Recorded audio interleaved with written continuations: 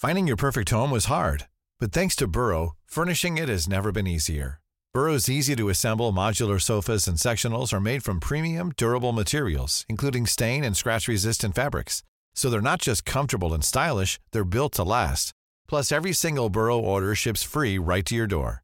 Right now, get 15% off your first order at burrow.com/ACAST. That's 15% off at burrow.com/ACAST. Join us today during the Jeep Celebration event. Right now, get 20% below MSRP for an average of $15,178 under MSRP on the purchase of a 2023 Jeep Grand Cherokee Overland 4xE or Summit 4xE. Not compatible with lease offers or with any other consumer incentive offers. $15,178 average based on 20% below average MSRP from all 2023 Grand Cherokee Overland 4xE and Summit 4xE models in dealer stock. Residency restrictions apply. Take retail delivery from dealer stock by 4/1. Jeep is a registered trademark.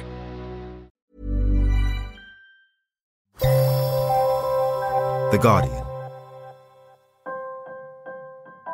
Hello and welcome to the Guardian Books podcast. I'm Richard Lee. I'm Claire Armistead. And I'm Sian Kane. This week we welcome Sarah Crossan with her latest long-form verse novel, Toffee, the story of a young runaway who finds herself living with an elderly woman suffering from dementia. I mean, I don't remember the details of the book, but I just remembered this friendship between an old man and these teenagers and how complicated and beautiful that friendship was. And I think in some ways, older people and younger people are marginalised and their voices are ignored. And I wanted to have two characters whose voices were being ignored, but they were hearing each other. But first, we talk to Joe Dunthorne, who's best known as a novelist. He's published 2 novels since his debut, Submarine, which Richard Ayoade turned into a cult film in 2010. But now he's turning his talents to poetry. Or rather, now he's decided to bring his verse out into the open, because it turns out Dunthorne's been writing poetry for some time, doesn't it, Sian? Yeah, and I'd always thought of Joe Dunthorne as a novelist, and then I heard talk that he was having a poetry collection published by Faber, and I was a bit surprised by that, and then looked it up, and he has been writing poetry for quite a long time, but his poetry is kind of strange because more often than not, they seem sort of like thought experiments or even jokes instead of not poems. So much lyrical ballads. Yeah. There is a sort of beautiful rhythm to a lot of them, but a lot of them are just kind of funny. And I did read one to my partner recently. He just sort of gave me a bit of a baffled look because he wasn't really sure how to compute what I just heard. But I've really liked his sense of humour for a very long time. I read Submarine as a teenager, and I really, really loved his character Oliver. So I have always been interested in everything he's written, and I do think his novels are getting better and better. So I began by reminding him of an interview that we ran with him last year in The Observer, where he said his last novel, The Adulterants, which is really, really good, it had just come out, and he'd said that he felt like novel writing at that point was getting harder for him each time, which is sad for me. But without ever wanting to say that like poetry is somehow easier than novel writing, I started by asking him whether it was a sort of respite for him to write poetry. It is, and it has always been the fun thing. Really? In my writing life. I guess there's a sense that you can't spend 9 to 5 writing poems, and no one would want to do that or could do that. So poems represent always this little pocket of fun, and I guess maybe I have always given my best parts of my day to poetry, so maybe that's why I find it fun. But yeah, no, it's a joy, and it continues to be fun because you finish something at the end of your half an hour, whatever you give yourself. Even if it's terrible, you've completed a thing. Yeah. And then you go to your novel, and it's 2.5 years in, and you're halfway through. Yeah. And how does it fit in your days then? Do you actually say you're feeling like you're getting nowhere with a novel? Do you take a break and go and think up a poem? Yeah, definitely. I think they can feed into each other in quite a useful way. You know, I produce lots and lots of poems. I think of it as just a kind of almost like one would do if one did weights, which one doesn't. If you did exercises like that, it's just something I do every day as a habit, which I enjoy. It's a pleasure. But often those poems aren't very good. But I'll look to kind of slice out favourite lines or images or whatever. And then I have a big file on my computer called Recycle, and I put them all into the recycling folder. And essentially, over many years, I've built up enough images that in a novel, if I get to a scene, say, in like a cooking scene, I think I'd love to have a really startling onion simile now, then I can search for onions and simile, and then all my onion similes will come out and I can pick one. Fantastic. And they're taken out of poems mostly. So they do have a relationship. What I might do is I'll get you to read a couple now, just to sort of demonstrate, because there's quite a lot of humour in these poems and quite a lot of wordplay and just really fun. It feels like you're having a lot of fun with language. So could I ask you, could you read I Decided to Stop Therapy? And because it's short, perhaps follow it up with At 33, I Finally Had the Dream. Oh, sure. The poem I've been trying to keep away from my parents all this time. Thanks for that. I wanted to see how unhappy I could get, and it was very. I did not know where I'd go to do it, somewhere not as beautiful. My life was hopeless when it was. I had the thinnest skin since sliced. Then God, in the shape of a young professional, paused her soft commute, and she did recommend a man who shut his eyes before he spoke, and he never let my jokes be jokes, never gave my pain a prize. And in time I did step clear of his unaffordable home to kneel in a garden square that was open to non-residents just this one day of the year. And there I thought of other words for the little bitty sticks of grass that were not leaves or blades. And then the poem that you've been this trying to hide from your parents. This is the poem that I think when I give a copy of this book to my mum and dad, I'm going to redact. Rip out the page. Yeah, or yes. Or maybe ask Faber if they can print a special parent edition. That's nice. At 33, I finally had the dream where I made love to my mother. I kept saying, "You are my mother," and she said, "I absolutely am." Then she phoned my father and told him everything. I actually saw you read that once. I saw there was a sort of Faber thing where they were getting all the Faber authors to present their work, and you got on and you did a few readings, and there was just this really interesting reaction in this room, because it was a lot of people that were either outright laughing or a lot of people doing this sort of nervous laugh where I think they weren't really sure, because it was poetry, whether they were supposed to be kind of tackling this with a much more serious face. Right. Have you had that sort of that kind of funny reaction? Yeah, poetry does make people feel awkward in that way. And there's the whole, are you allowed to clap thing? You know, is a poem a short poem? Does that deserve applause? How long does a poem have to be before you're allowed to clap it? Yeah. And so there is all sorts of unfortunate awkwardnesses attached to poetry. and I guess laughter is one of them, especially if you feel somehow that poetry is associated with, you know, deadly serious soul-bearing. Yeah. Then is it appropriate to laugh?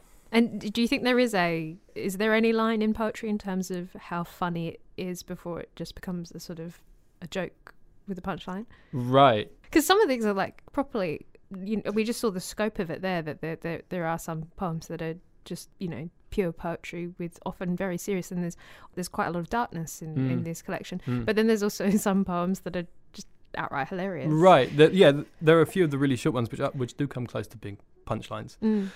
I guess I'm interested in how you can drag a reader from one thing to the other very, very quickly. And, you know, you get them in the middle of laughing and then you drop something heavy on them. So I try and think of humour whenever I'm using it in all my writing as what's the purpose of it? Like what trick or what position am I getting the reader into in order to do something else? Being funny in a poem allows you to go very quickly to dark places because the kind of people are on side. They're like, oh, this is jolly. And then you can take them somewhere quite bleak. There's a sort of thread throughout a lot of these poems in terms of the narrator. And some of them refer to a guy called Joe. And then some of them are, you know, parents and 30-somethings and often people that feel some sort of anxiety about children or status or friendships, and it's something that we see in your novels as well, with particularly like Roy and the Adulterants, but also Oliver and Submarine. I'm very attached to Oliver because I read that book when I was 17, and so I was sort of near enough to Oliver's age. Great! Yeah, I was also precocious. Kind of a perfect age for that. Yeah, that's great. It was brilliant.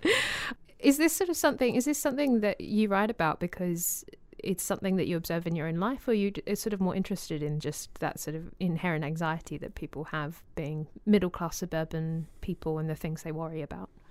I think there's a bit of both. It's fair to say that my writing, I do cannibalize my own life and digest it and puke it out. It comes out as in my work. So, when I was younger, I wrote about a teenager, and now I'm a bit older. My last novel's about someone in their 30s. I can see that, but I think it's definitely a preoccupation on a more wider level with surfaces and people's deeper thoughts or unconscious thoughts. I'm sure lots of writers have that as a preoccupation, but that seems to be something I keep coming back to, like the unknowability of the person across the table from you. And they're often really vivid. Like, I suppose what you were talking about before, that a lot of these feel like almost veering on like thought experiments. There's the other poem, Ransom Tape, right, which feels almost like that's like almost a short story with a lot of the sort of middle cut out of it. Would you mind reading Ransom Tape, actually? Yeah, just because sure. it is short, but yeah. I loved how much of a story was inherent in it. Ransom Tape. A boom or some fruit keeps bobbing into frame. Our children are dressed in tracksuits the colour of aubergines. They kneel in a clearing of sawgrass somewhere between the equator and the Tropic of Capricorn. It feels wrong to say the production values reassure us. At the press conference, we make it clear we will not pay. We pay, handing a hold-all to young men in Wendy's Caracas, while our kids, wrists tied, wait politely in the accessible restroom. It unlocks from both sides. So we were talking before about that, whether there was a line between a joke and a poem. But I'm also interested in how many of these stories also feel like that sort of stepping off point that you could potentially write a fantastic, even a novel or a short story out of this sort of scenario. And part of the joy of it is the imagining how this scenario happened. You were saying before that you have the recycling folder and you go in and you find your onion similes. But have you ever had that relationship with poetry that it's fed into a much greater work of fiction, that it started as a sort of something that you just needed to put down on paper and it originally looked like a poem and then it's found its way into something else? Yeah, definitely. I think you instinctively think a story is a given size. Like that poem probably would have seemed at least like a short story at first. And then I find myself trying it on in that size. And the same for a novel, it's not always the case that the biggest sounding idea is the biggest story. Or maybe it's interesting to play against that, what happens if you boil a novel down to a haiku. So yeah, it's definitely the case that sometimes you just have to write into the thing, try it as a short story, it doesn't work. Maybe it's a novel, maybe it's a poem. So you kind of got to just shove the thing until it fits its right form. What I might do is I'll get you to read one last poem, Sestina for My Friends. Sure. Just because I think this is a really good example of both your narrator, but also I think inherent in a lot of these poems, and actually in your novels as well, that there is this sense that they're often in slightly absurd sort of worlds where people are acting not necessarily as you think they might, or perhaps they're doing things that we wish we could do, but we're not doing. We don't feel like we have that freedom to do it. And the line in the poem that I like was, this poem is better for my honesty. So would you mind reading Sestina for my friends? Of course, yeah. Sestina for my friends. I know what my friends are thinking because of the things they say. Joe, you are shiny and worthwhile and always thinking of others. I am not so great. I could name at least 5 people who are better. Here's one of my faults. I'm forever calculating how to present myself in any given situation. Calculating people give W.G. Sebald's Rings of Saturn as a gift and think that the person receiving the book will think better of them. After reading it, they will say, Joe, it was beautiful. I mean, he's like the great Gramps I never had. He even made Suffolk compelling. I always give Rings of Saturn as a gift, sometimes even to boys. Always is too much. I have given it twice, if I'm calculating honestly. Once to a girl who thought I was great for just over a month, until she suspected correctly that I think I am more interesting than her. If I say that the boy I gave it to was better at football than me, then I think you understand. Better to be left for dead on the right wing, always knowing that the boy who embarrassed you, let's say his name is Luke, has this book in his bedroom. I'm calculating that he won't have sold it because he thinks, nay, hopes that one day he might read it, this great and clever book that was a gift from a friend who is not great at football, but by God, he's got a brain, and ultimately it's better to have enormous thoughts than to be almost semi-pro. I think great people do not have these kinds of thoughts. I always keep my mauled copy somewhere half inconspicuous, calculating a spot where guests will see it, sure, but will not say, I bet Joe put that there so I see it. More likely they'll say, such a clever book just lying there next to his football boots. It is great to know someone like Joe who is clever but doesn't rub your face in it. Calculating people are the worst in existence.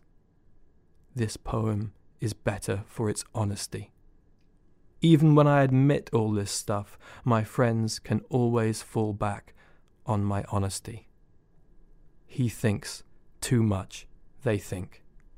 We had best not say anything about that, Sestina. He'll always be great to us, better than great, more like excellent. Or this is what I'm calculating.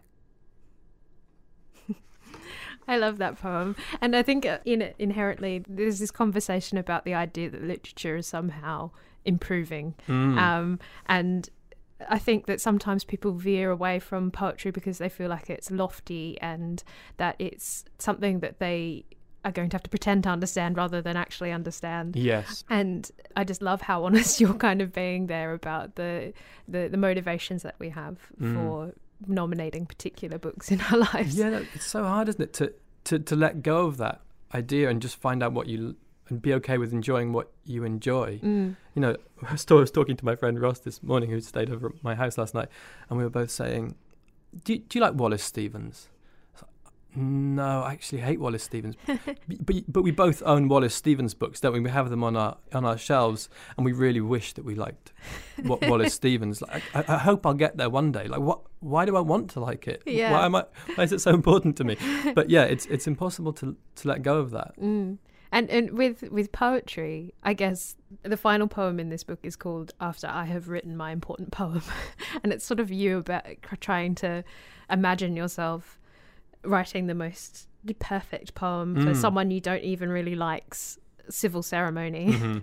And do you think that there is a lot of that still in literature, that there is sort of an inherent loftiness to the way that people write, or is it sort of you trying to just sort of expose the anxieties that we as the reader feel about the things we read?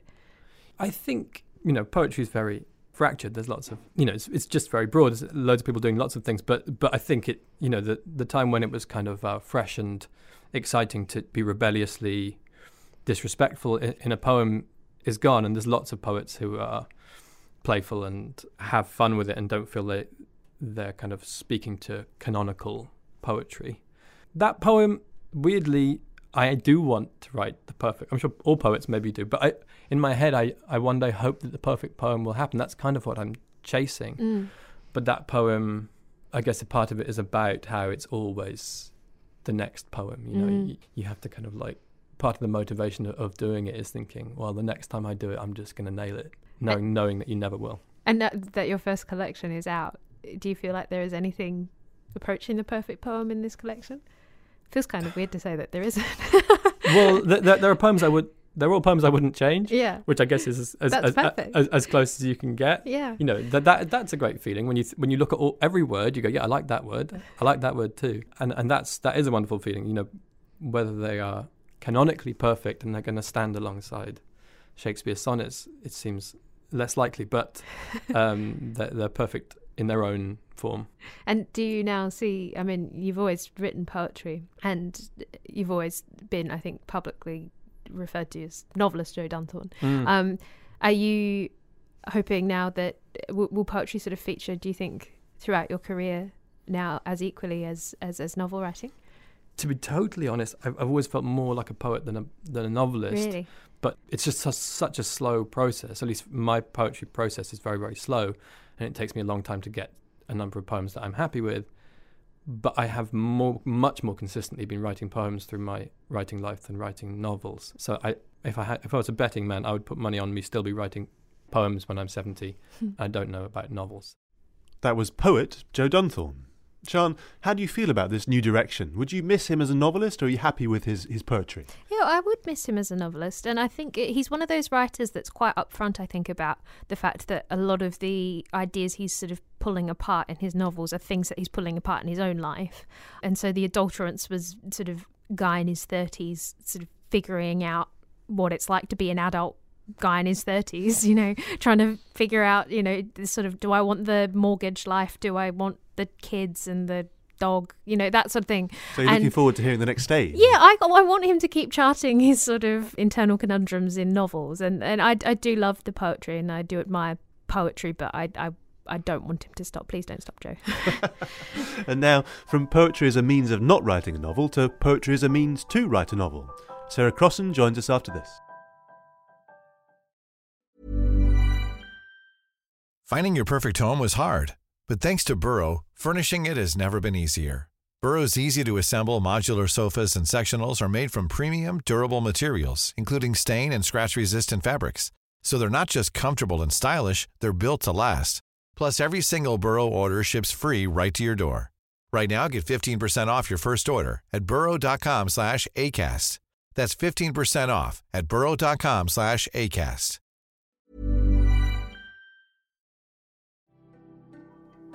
Sarah Crossan is the Irish Children's Laureate and the author of 8 novels, most of which are written in verse. We don't often interview children's writers on the podcast, but Claire, you've been agitating for ages to have her in. Why?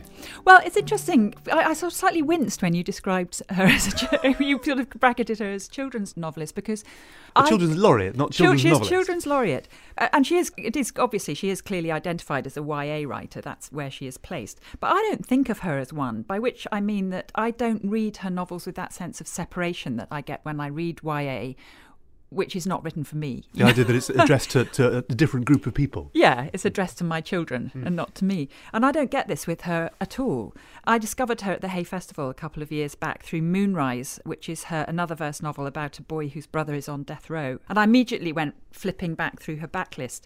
And it's a complete mystery to me how she manages to write fiction in poems that are clearly short poems, and yet they're also totally propulsive in terms of telling a story. So you don't notice that they're poems. They are proper poems, but you don't notice that they are. And her latest novel is about a young runaway who pitches up at the home of an old woman with dementia. And I basically think it should be taken up by Age UK and distributed into care homes across the country, and also obviously across Ireland, as well as schools, because it's sort of wise and mature, and as well as being fun. Despite the kind of difficult subject matter. Yeah. I mean, again, she writes such difficult subjects, but she always manages to make them seem very easy to take. And again, it's part of this sort of magic trick she does. I mean, the nearest thing I can equate it to is reading something like Le Petit Prince, Saint-Exupéry, which adults read as a meditation on existentialism. Children can read as a magic story about a little boy on a planet. It works on both those levels. Yeah. Anyway, when she came in to join me in the studio, I came over all fangirl, I'm afraid. So, Sarah, welcome to the studio. I've been wanting to interview you for ages because I just don't understand how you do what you do. You write in verse, and you write about very, very serious subjects for YA literature. We first met, I think, when I interviewed you for Moonrise, which was about a boy whose brother's on death row. You don't get much more serious than that. Right. And here with Toffee, your new novel's about a runaway girl who ends up in the house of an old lady with Alzheimer's. Mm-hmm. But you deal with such serious subjects, and you deal with them in verse. And the story, it's sort of the narrative is so smooth, and you don't notice that you're reading poetry at all. It's a mystery to me. I don't know why I always seem to write about difficult issues because I'm quite a happy human, in my life. I'm quite jolly. But I suppose the work is the place where I can explore difficult things. And even though the topics do seem quite serious, I try to have corners of light in all of my books. My books are really hopeful. And there's lots of moments of joy in these books, despite the fact that they're difficult topics. So you started with The Way to Water, about a Polish immigrant in Coventry and the difficulty of being an immigrant, basically, in the north of England. Yeah, I think that book was Midlands. really about my own experiences as a child coming over from Ireland to England and being an immigrant and what that felt like.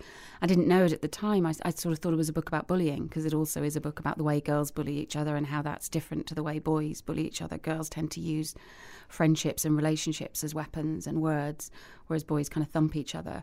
And I thought that was an interesting topic. But of course, it was about a Polish girl moving to Coventry. And it was only when it was sold that the editor said, this is a wonderful exploration of the immigrant experience. I said, oh, yes, it is also that. And I was writing about myself, I suppose. And I think all the books are about me.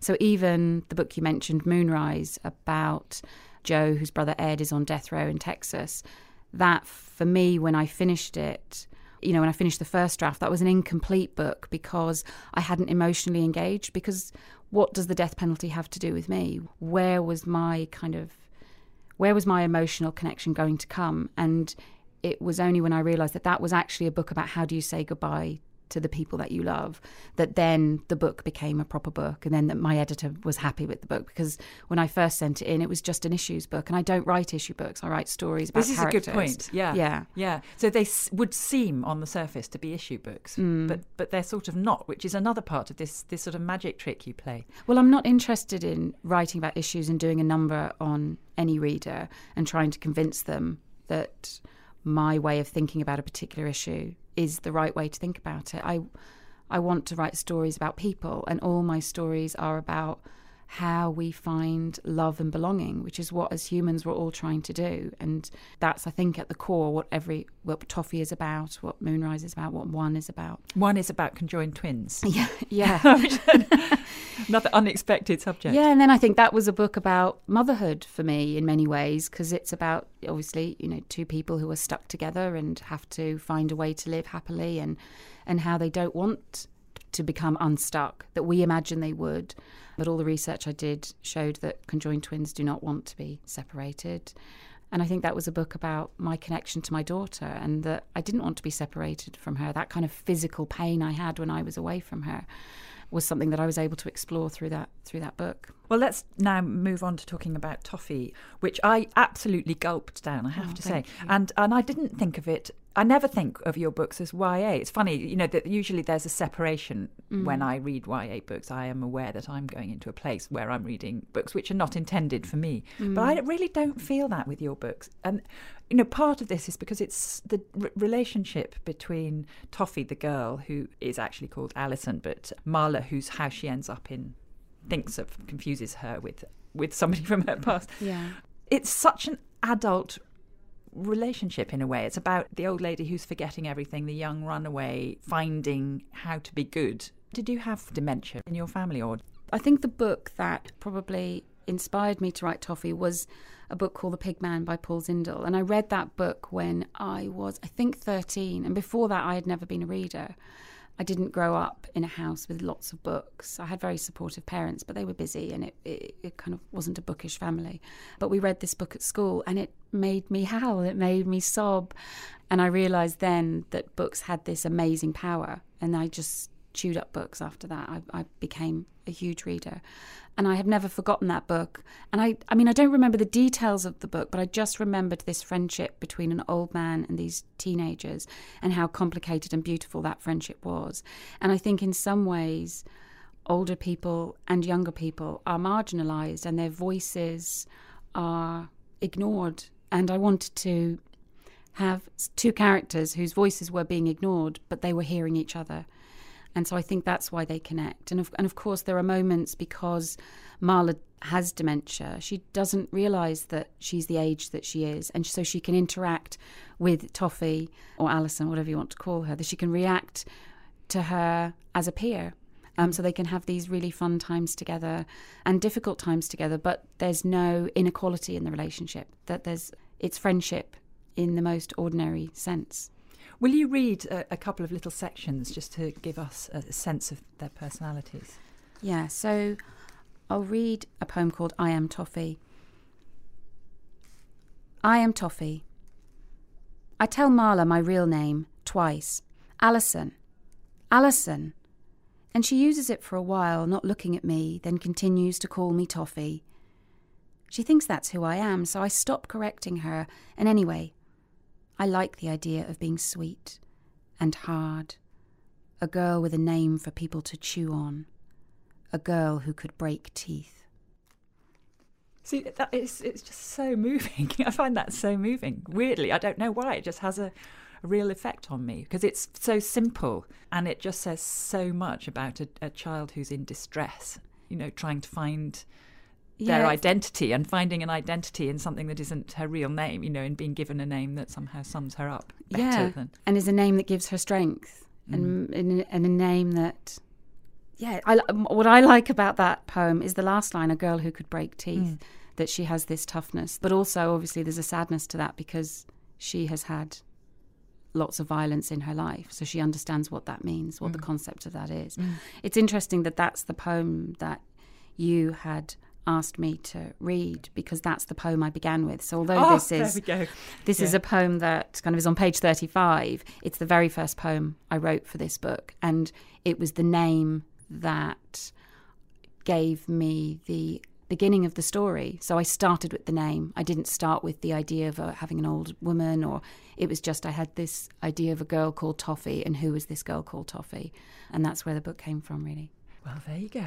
Well, let's be introduced properly to Marla now. Okay. In the book, another poem which I have also chosen. Okay. Transparent. Every drawer Marla opens makes her grunt. Every cupboard makes her scream. Every chair, shove. Every door, elbow. Can I help? I ask.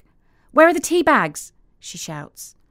I go to the counter, open a ceramic pot, blueberries painted on the side, and hold up what she's looking for. Makes no sense. That's fruit. That should have fruit in it. And she's right. The coffee container has gooseberries on the side. The sugar container, pears. Makes no sense, she repeats. I find tall glass tumblers above the sink. Fill 3 with tea, coffee, sugar, and pop them on the countertop. You'll know where they are now. Marla grins, with as little of her mouth as possible. Smart ass. Boil the kettle then. So you get the sense there that Marla is also quite scratchy. She can be scratchy. Yeah, she's tough. And we realise as the book goes on perhaps why she's so tough. She's had loss in her life that she is dealing with and has to continuously deal with because she forgets why she's so sad and then has to be reminded about what happens. And then Toffee's the person who realises that perhaps she doesn't need to be reminded constantly about this awful thing that's happened.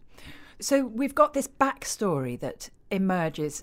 So although they're very quite short, simple poems, there is a real complexity to the way they relate to each other, and they actually totally fulfil the purpose of a novel by creating layers and layers and layers of story which involve past, present, and people who are half outside the picture and totally outside the picture. Yeah, I mean, in terms of how I would describe the form of the book, I rarely describe myself as a poet, although lots of people want to describe me as a poet, and I sometimes think I should take that on and own it. But I'm a verse novelist, so story for me is the king, and I want to create a story where people want to keep turning the pages and that they're invested in the characters. And I like to do it in verse because, quite simply, I can miss out the boring bits. I can just get to the heart of the emotional landscape and chart that. I don't have to worry about how a character gets to the cinema, that they get whatever bus to the cinema. They're at home, they're at the cinema, and then it's 3 years later. And so I can miss out all the boring stuff. But you also have, and that's why I wanted you to read that particular poem about Marla, you also have how people are defined by where they are. So about how Marla relates to the fact that her ceramic pots have fruit on them when they contain tea and coffee says an awful lot about her, doesn't it? It's a very economic way of expressing how confusing the world is for her. Yeah, I think that's the thing. It is an economic way of summing up, of illustrating what's going on in a character's life for a character. And I'm starting to get to the point, as not just as an author but as a reader, where I'm reading very long books and thinking, this needed an editor. Why is it 900 pages? Why, you've already illustrated this part of a person's character on page 60. Why do I need to see it again on page 90 and 120 and 150? And when I write a lot more than is ever published. So I probably write 2-3 times the amount, and I just pare away and pare away and pare away. And I'm really careful about not repeating ideas about characters, but perhaps layering so that you get a greater sense of what a character is like. And I think there's a difference between those two things.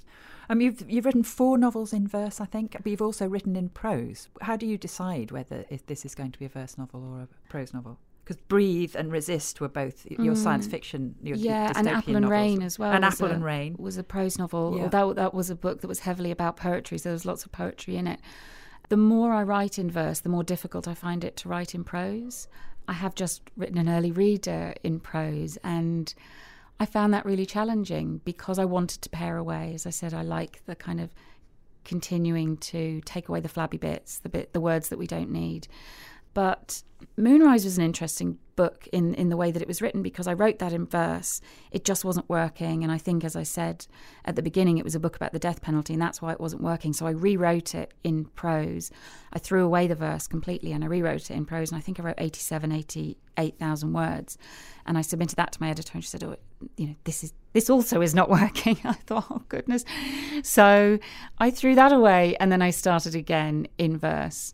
And the second time that I wrote it, as I said, once I had an emotional connection to the character and I knew why I was writing the book, then I was able to do it.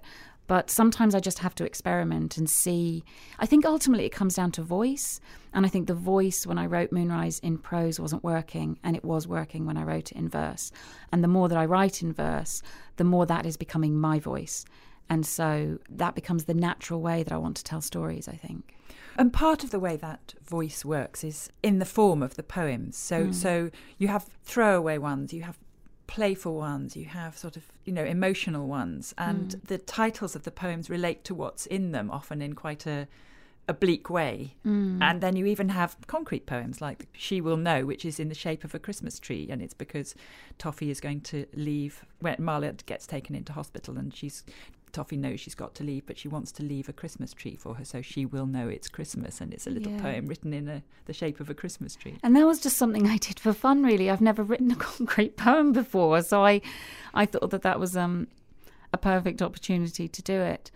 But it is what Toffee would do. You think she'd be doodling away and she'd think, oh, I'll just do it like this. So it's doesn't feel like an affectation. It feels like it's part of her personality. Yeah, and I think there's lots of moments in this book that are very playful. And so the scenes, for example, with Toffee and Marla where they're dancing, they're quite unusual poems for me because there's much more rhyme in them. The rhythm is much more regular. And so I have played with form, I suppose, in this book more than I have in the other books, because it illustrates not just Toffee's character, but the relationship between those two women. So it did occur to me that actually this should be distributed in old age people's homes, because it would be perfect, because they're short, they're very clear, but they're also not patronising. Yeah, and I'm saying they, because in a way it is a collection of poems, but it is also it's a novel. I hope so. Yeah, that would be lovely. I would love that. And one of the early readers of Toffee was Wendy Mitchell. Oh, who we had on the podcast. She's written a book about having dementia. And she really liked the form that it was written in, because it isn't this sort of dense text to struggle through. And so it made it a little bit easier to kind of get through more of it. And, so I think if someone like Wendy is saying that it appeals to her, then I'm really hoping that she kind of tells her friends and talks about it, and not just my novel, but there are lots and lots of verse novels out there that I think that can appeal to people who don't have time or people who have certain neurological conditions. Sarah Crossan there, crossing boundaries as always. It's funny how often when you're interviewing YA authors or children's authors that they bring up the fact that they're marketed as YA authors and children's authors. There's a certain amount of reluctance there, isn't there? Yeah, and I wonder if whether it's a sort of a preemptive reaction to snobbery that they think they're going to encounter if they label themselves a YA author or a children's author. But there's so many advantages to being marketed as a YA or children's author that it kind of confuses me sometimes. I mean, I guess the thing is that it's always difficult to look down on something and say, oh, it's just marketing. But actually, marketing really works if you're in the business of selling books. Yeah. Anyway, Toffee is out with Bloomsbury and O Positive is with Faber and Faber, both out now. Next week, Sinead Gleason's glittering book Constellations looks to the stars as a way of understanding how and who and even perhaps why we are. And as always, do contact us on Twitter @GuardianBooks or by leaving a comment on the podcast page. And do subscribe and review us wherever you get your podcasts. But for now, from me, Richard Lee. Me, Sian Kane. From me, Claire Armistead. And our producer, Susanna Tresillian. Thanks for listening and goodbye.